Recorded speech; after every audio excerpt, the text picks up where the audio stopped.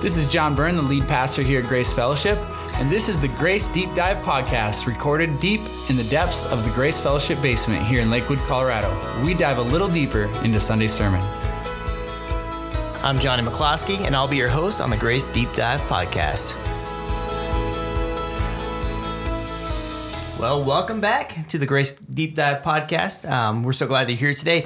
John, last week, I kind of realized I seemed a little harsh on marriage. You seemed a little harsh? I seemed a little, not harsh. Oh, you mean on the podcast? Yeah, on the podcast. I just seemed a little bit like, like marriage is hard. Sometimes it sucks, all that kind of stuff. And I was kind of like processing afterwards going, man, I hope I didn't come across too harsh. But the reason why, here's why. Well, no, here's what I think happened. Can I give my Go theory? ahead, let's hear it. So you went home and Kelsey put you in your place after she heard the podcast. You know what? That would be actually probably accurate. However, I don't think she listened to this one yet. So maybe I'm preemptively striking and saying, hey, let me just, before she hears that one, she can hear this one. So she hasn't heard it yet that I know of. But no, the reason why, I think it hit a passionate spot in my life because I think, you see the divorce rate is so high. Yeah. And, even I've been through, divorce too. So, yeah. But the divorce rate is so high and really it comes down to, I'm not happy anymore, or it's just not fulfilling for me anymore. And I just get so frustrated with that because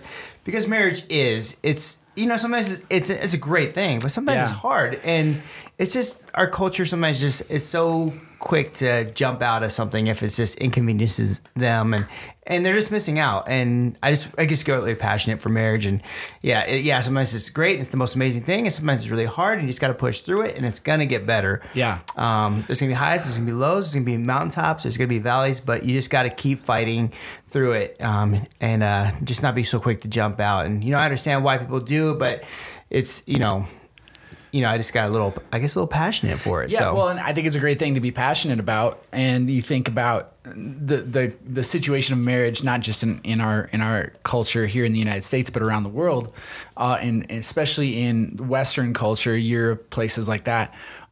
It's not valued like it ought to be. And I would say it's, to be fair to some, especially, you've been through a divorce, and to be fair to people who go through that. I don't think it's just inconvenience or convenience or I just don't like it anymore. I mean, there's often more very significant issues that lead to divorces, and it can be extremely difficult, as you mentioned. So, I want to be fair that the issues can be really, really hard to deal with, but there are ways to deal with them, and I think it becomes an issue of values. For both people, if both of us value this marriage as our highest priority aside from our relationship with Jesus Christ, then you can get through almost anything. Yeah. But if even one of those people decide that they value something else more, whether it's their own happiness, whether it's a relationship with their children, maybe, and there's disagreement about how that should be handled. That can lead to all kinds of conflict, or money and how money should be spent, or whatever. If one person decides to value something else above that marriage, then you can end up in a lot of trouble, and sometimes that'll lead to divorce.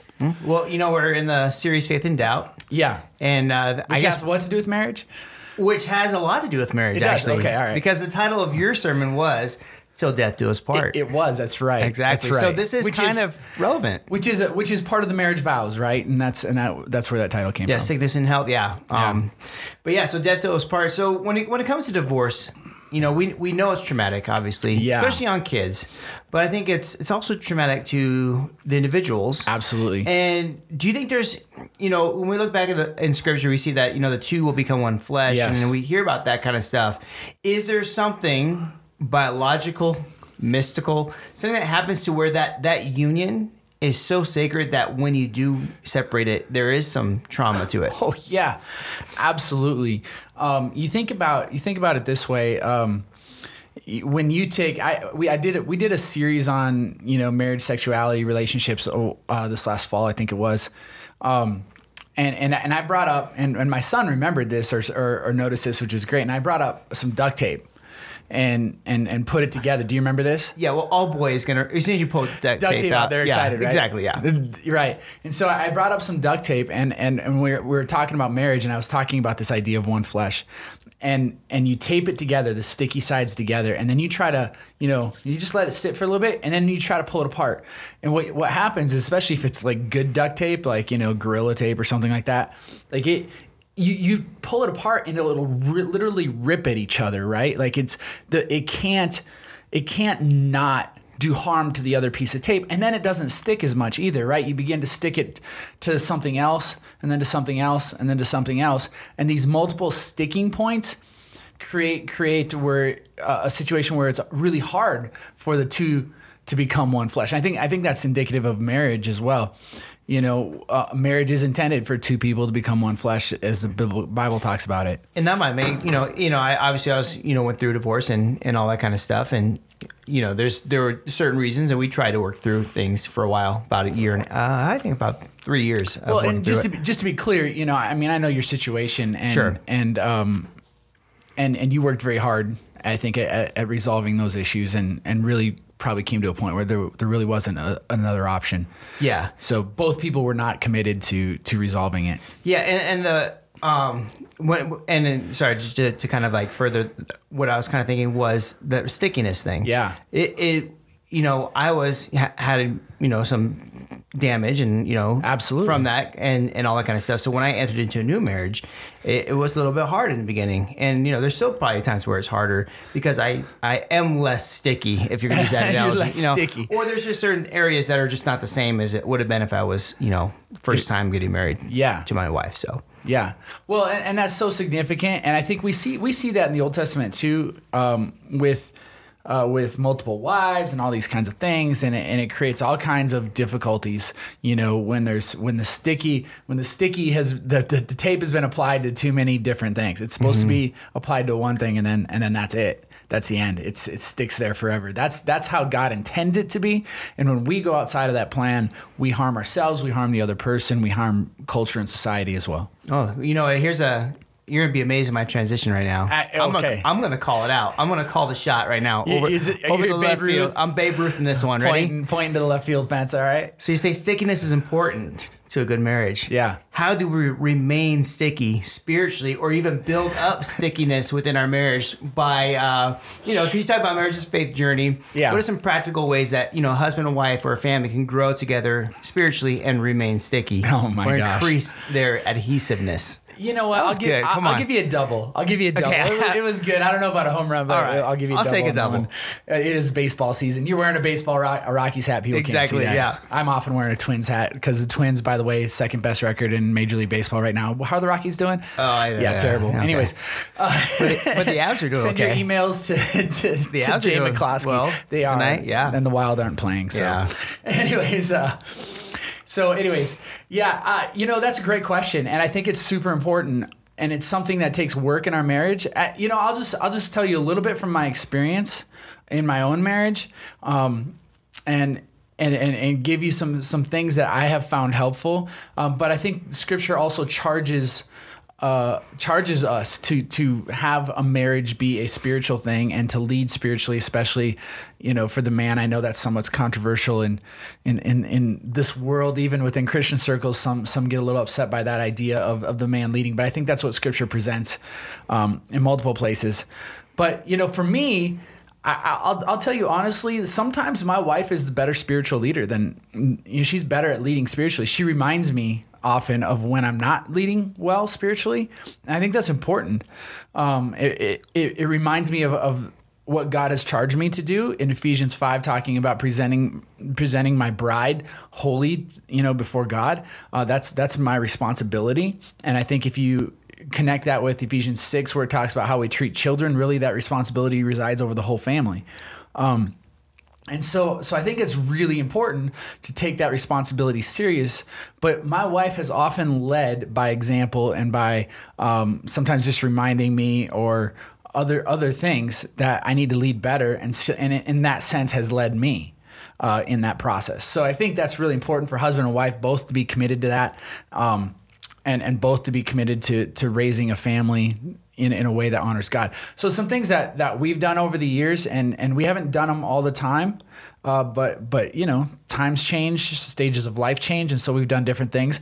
I think praying together. And that's the illustration I used with, which, by the way, I put up the tweets on Instagram, pictures of the tweets on Instagram. Oh, with the older couple? Yeah, that couple that was married for 88 years, which is amazing. Yeah. I got to be honest, I don't think I want to be married for 88 years, but primarily because I don't want to live that long. Yeah. It has nothing to do with Krista. No, absolutely 100% not. Yeah. But anyways, but they talk about. Let's be honest. Who's gonna be taking care of who? Your body's gonna break down well before hers is gonna break down. Probably. She's in much better shape than you are, John. That is probably true.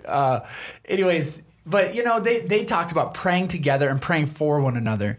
And Chris and I, my wife and I don't pray together every day. Some couples do that, and that's great. But we pray for each other all the time. And we do pray with each other from time to time. As different situations require different things, we'll stop and pray about decisions that we're making or about people in our lives that we just want to pray for, and we'll pray together for them. I think that's really, really beneficial. And you should do that a lot. And then you should always be praying for each other for sure, especially when you're angry or when things aren't going well. That is the time to pray. So I think prayer is huge. And then we've memorized scripture at times together as a family. I think when we had kids, it might sound funny, but reading Bible stories to our kids, when they were little. You still have kids, John. I still have kids, yeah. They don't let me read Bible stories. That's true. With picture books anymore. Yeah. Or maybe that's what they want is the pictures. Yeah, who knows?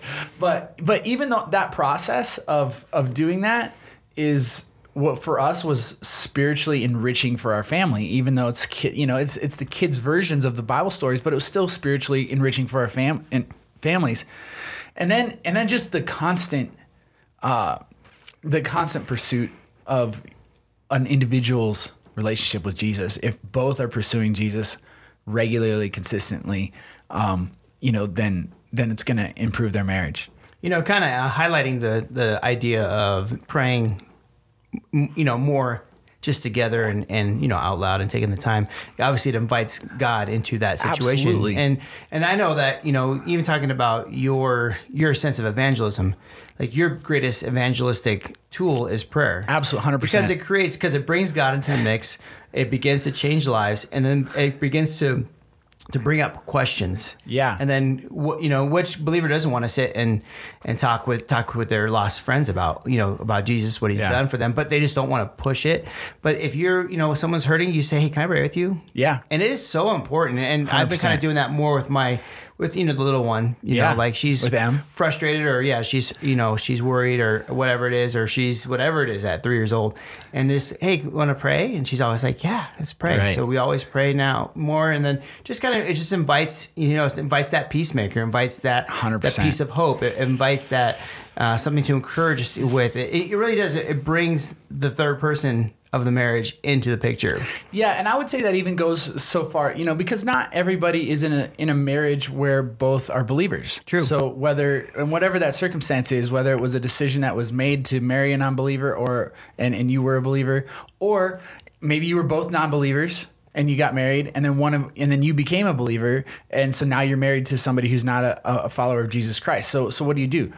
Pray for them. And I would even suggest that you can tell them you're praying for them, and you might even ask them, "How can I pray for you?" There might be a situation where somebody's really antagonistic towards Christianity, but I would guess that that's usually not the case. Mm-hmm. And what a great way to bridge that gap just a little bit, to become that witness to your spouse who might not be a follower of Jesus Christ, and go, "I'm praying for you." Pray for them in their job, pray for them, in different areas of their life, and let them know you're praying for them. Not every second of the day, but once a week or something. "Hey, I've been praying for you about this. How's this going?" Yeah. How can I continue to pray? My guess is that 90% of the time, they're going to love that. They're going to sense that's an affection from you to them, and they're going to recognize it as that, and they'll accept it and receive it. There's that 10%, and you got to be a judge of that, but try it once. If they have a bad reaction, then you tried it. Yeah, and then just to lay off a little bit, and then do it behind the scenes. Yeah, because you don't praying for them. You don't want to keep going after them. Yeah, but maybe Scripture talks about that. But I think even for me, I know that prayer is a hard thing. because it really is a growing agent. You know, when you stop and pray, you're really taking the time to let God examine your life and encourage you, maybe discipline you, show you areas that you need to change, all that kind of stuff. But there's no question in my mind that you're not changed in some way as a result of that interaction. I don't know if you want to mention this, but we talked about the church is kind of praying for our community. Yeah. We had a really cool story. If you want to mention that real quick, I thought it was real neat. It is real neat. You know, somebody that became a prayer podcast. yeah. Somebody that started attending our church not long ago has her mom lives in the area, and we've been going house to house. Our church has been going house to house, just praying for people in the household, and leaving a door hanger, just saying, "Hey, we prayed for you." We're not knocking on the door. We're not like laying our hands on them. We're not doing those just going from house to house in the neighborhood, and it's very structured. I mean, we're intentionally doing this, and people go into specific neighborhoods and do this, and we're trying to pray for as many people in our community as we can. And we ended up praying for a lady who started coming to our church not that long ago. And, I think within the last month or two here, and we ended up praying for her mom at her mom's house. We didn't know where her mom lived or anything. We didn't know. We were just going from door to door, but that really made a big impact on her mom. And she really appreciated that because her mom's fighting cancer and things like that. It was a really cool story to hear about. And so the lady that started coming to our church emailed me and just kind of let me know, about that. And so that's just a really cool thing. Prayer is a big deal. And we're turning this into a prayer podcast, which it wasn't intended to be, but it's okay. Which is a good thing, right? Yeah. Bring God in the mix. But we'll go back to till death do us part. Till death do us part. Yeah. And, as I look around our culture, there was an attack on truth, absolute truth. Oh, yeah. And there still is. It's one of those things where, it's all about what's true for me is true for me. And if it's not your truth, it's not your truth. And we really know at the core of things, it's a dangerous philosophy. It's a dangerous, ideology to think that there is no absolute truth and that whatever I want to believe is true. And that's just not a great thing. And this is a slippery slope because it begins to corrupt things. And I think, I've kind of noticed as we begin to reject truth, it's almost like I don't want to say we check our brains, but we kind of put them aside because we don't rationalize anymore. We don't deal with anything objective anymore. And then our emotions begin to take over and begin to lead us. Yes. And it then becomes to more what I feel is true, not necessarily what I think is true. 100%. And so that's to me that's a dangerous thing because when I start to get into the position where my emotions start to dictate my thoughts, that's not a good thing. I need that balance of, well, here's what I'm feeling, but this is what is true. Yeah. And I need to really balance that. But as I look at our culture, I see that it's just a scary place. It's a slippery slope. And do you think this mentality has attributed to the downfall of marriage at all? Oh, 100%. I mean, I would even say that it's not even so much. I think we've begun to move beyond what was known as,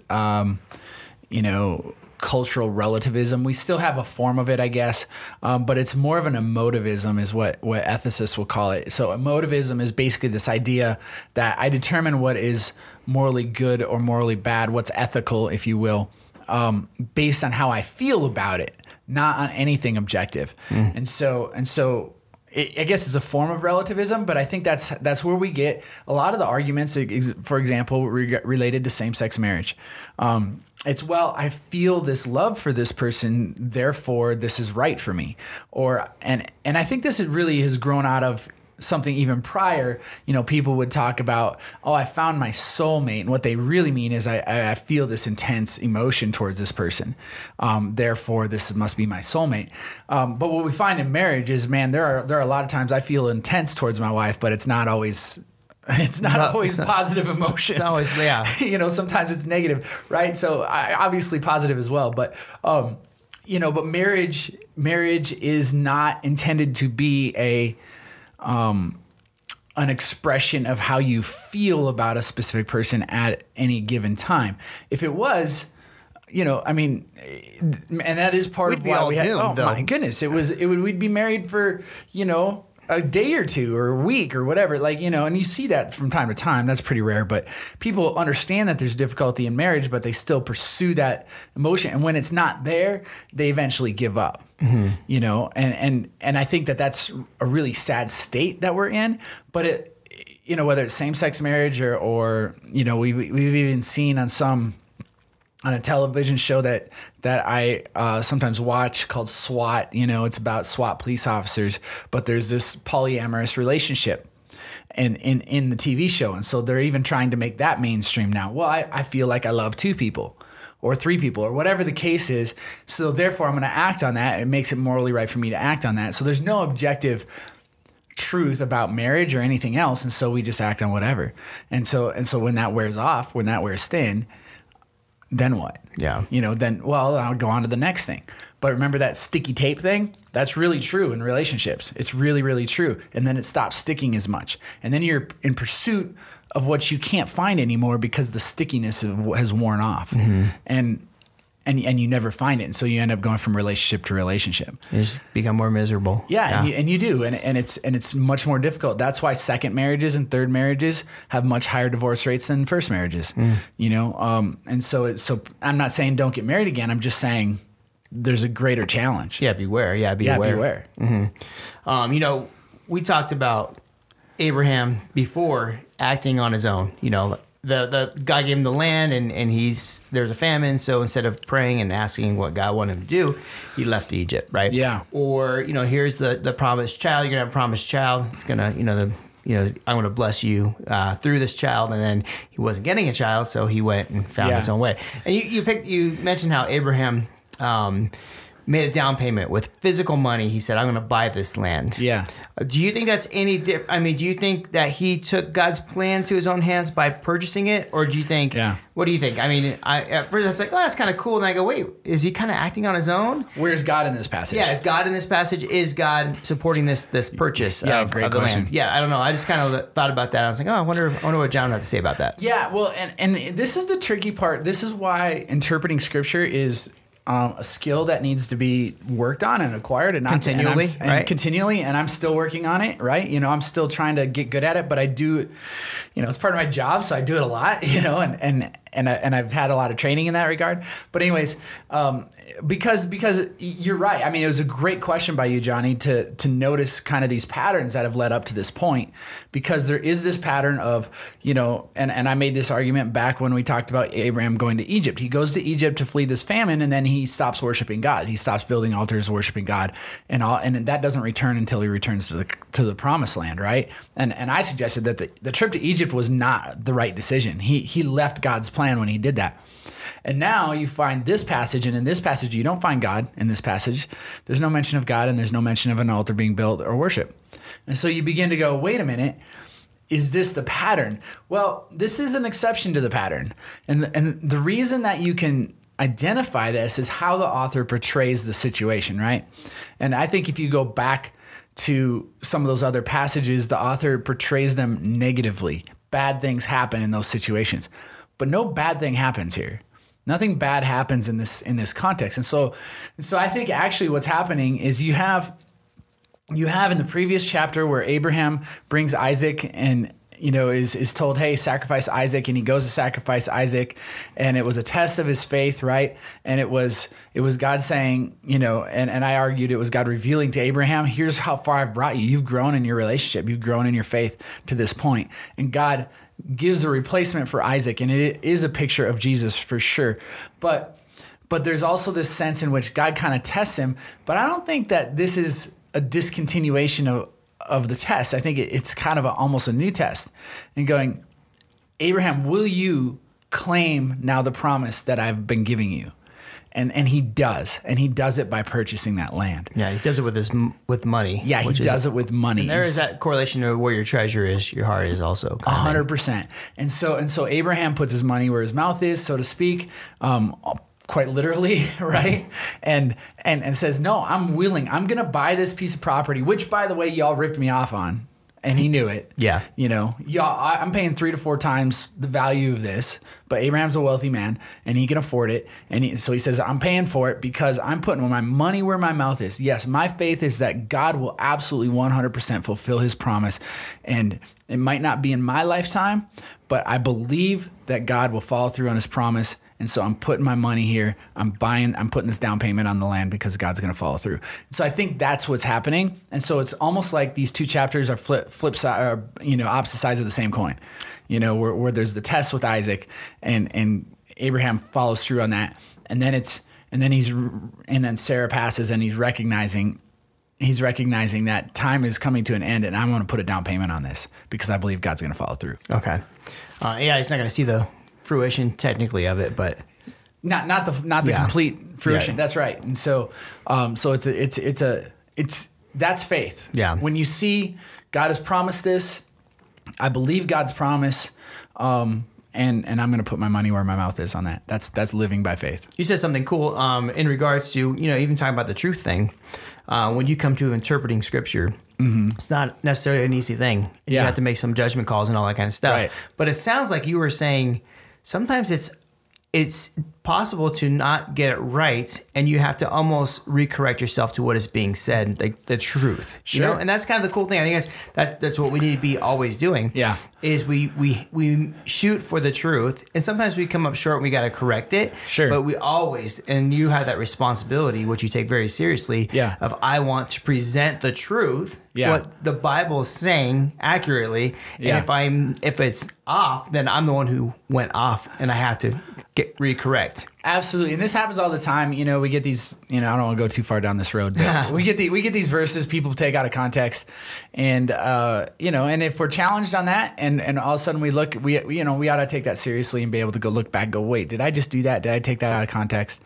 Yeah, I did. Okay, I need to stop that, and that's fine. Yeah. That happens. Everybody does that. Everybody. Sure. But it's a good thing but not everybody corrects. Not everybody corrects. Yeah. So we got to correct. Yeah, exactly. It's not like I feel that what this passage is saying. Right. So it's cool. Hey, finally, last question, John. You kind of ended your sermon with, till death do us part, and she had passed, Sarah had passed, and obviously Abraham is going to pass at some point. Yeah. And we talked about tombstones and how it's important. We're all thinking about what's our one-liner going to be, and you're just saying a legacy is more important. Yeah. And spiritually, we can live a legacy that can last for generations, and that ripple effect from that stone of our life being cast into the water can go on and on and on, especially with God. How does a legacy live beyond when God is involved in our lives? Well, this is huge because this is our kids, right? I think a lot of this is our kids. Our grandkids. And our grandkids.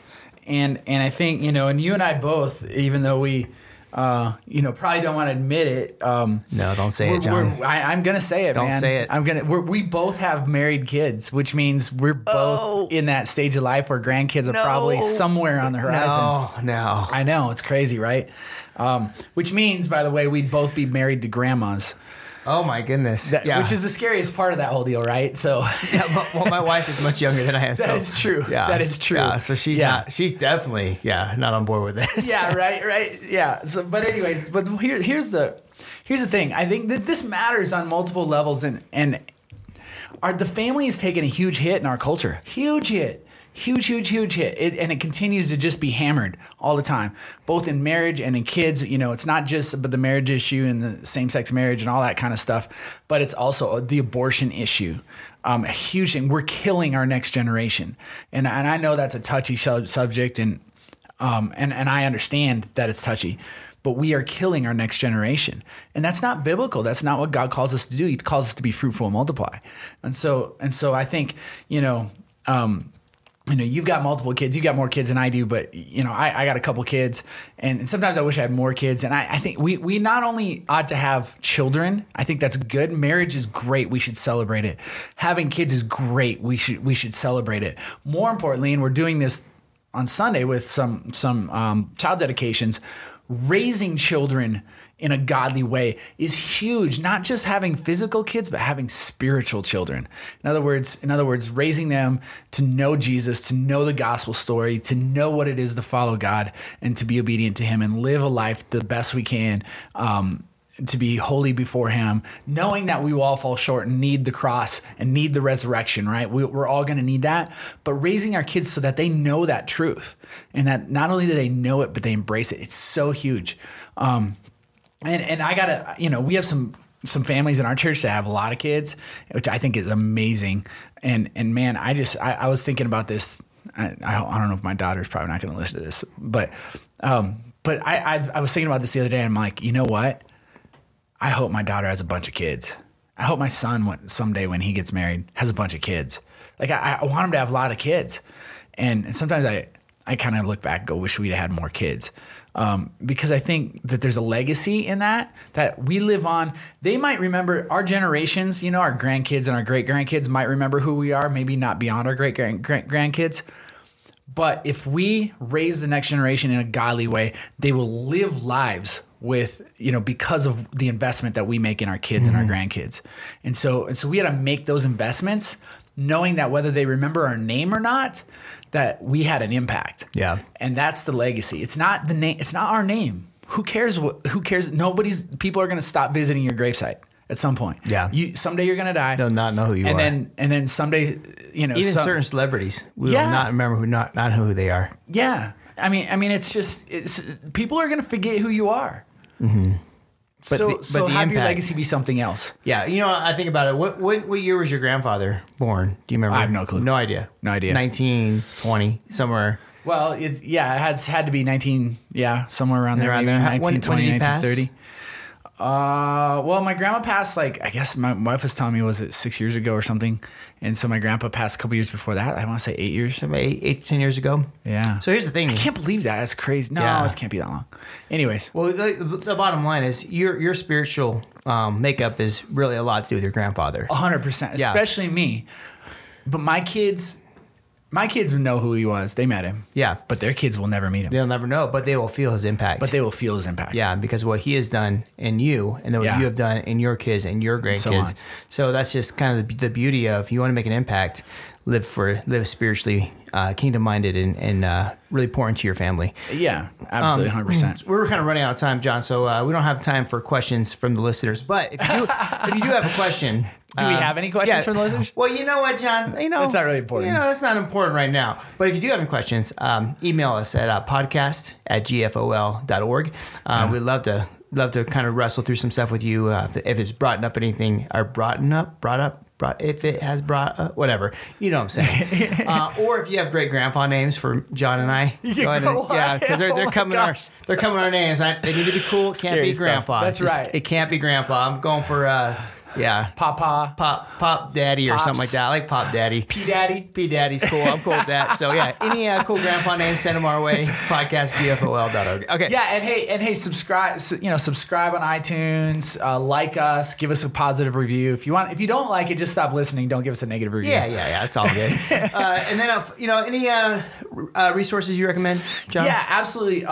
There's a resource, I think, and this is one when I do premarital counseling. One of the things I'll often do is make them read a book, which I don't always love, but as a matter of fact, I've got a couple doing that right now. But I think it's great. The Meaning of Marriage. I think is an excellent book by Tim Keller about marriage, and very, very helpful. And I just got to tell you guys, marriage matters. It is our down payment on God's eternal promises in a sense. And so it matters. And so that's a great resource. Yeah. John, it sounded like you were wrapping it up. What's the big idea? That was good. Was that good? Should I just stop now? That was a great big idea. No, but I'm sure you have another. What's your big idea for the week? Yeah. I would say this, that my big idea is this: our marriages and families are the covenant of God in the flesh. Let's live like it.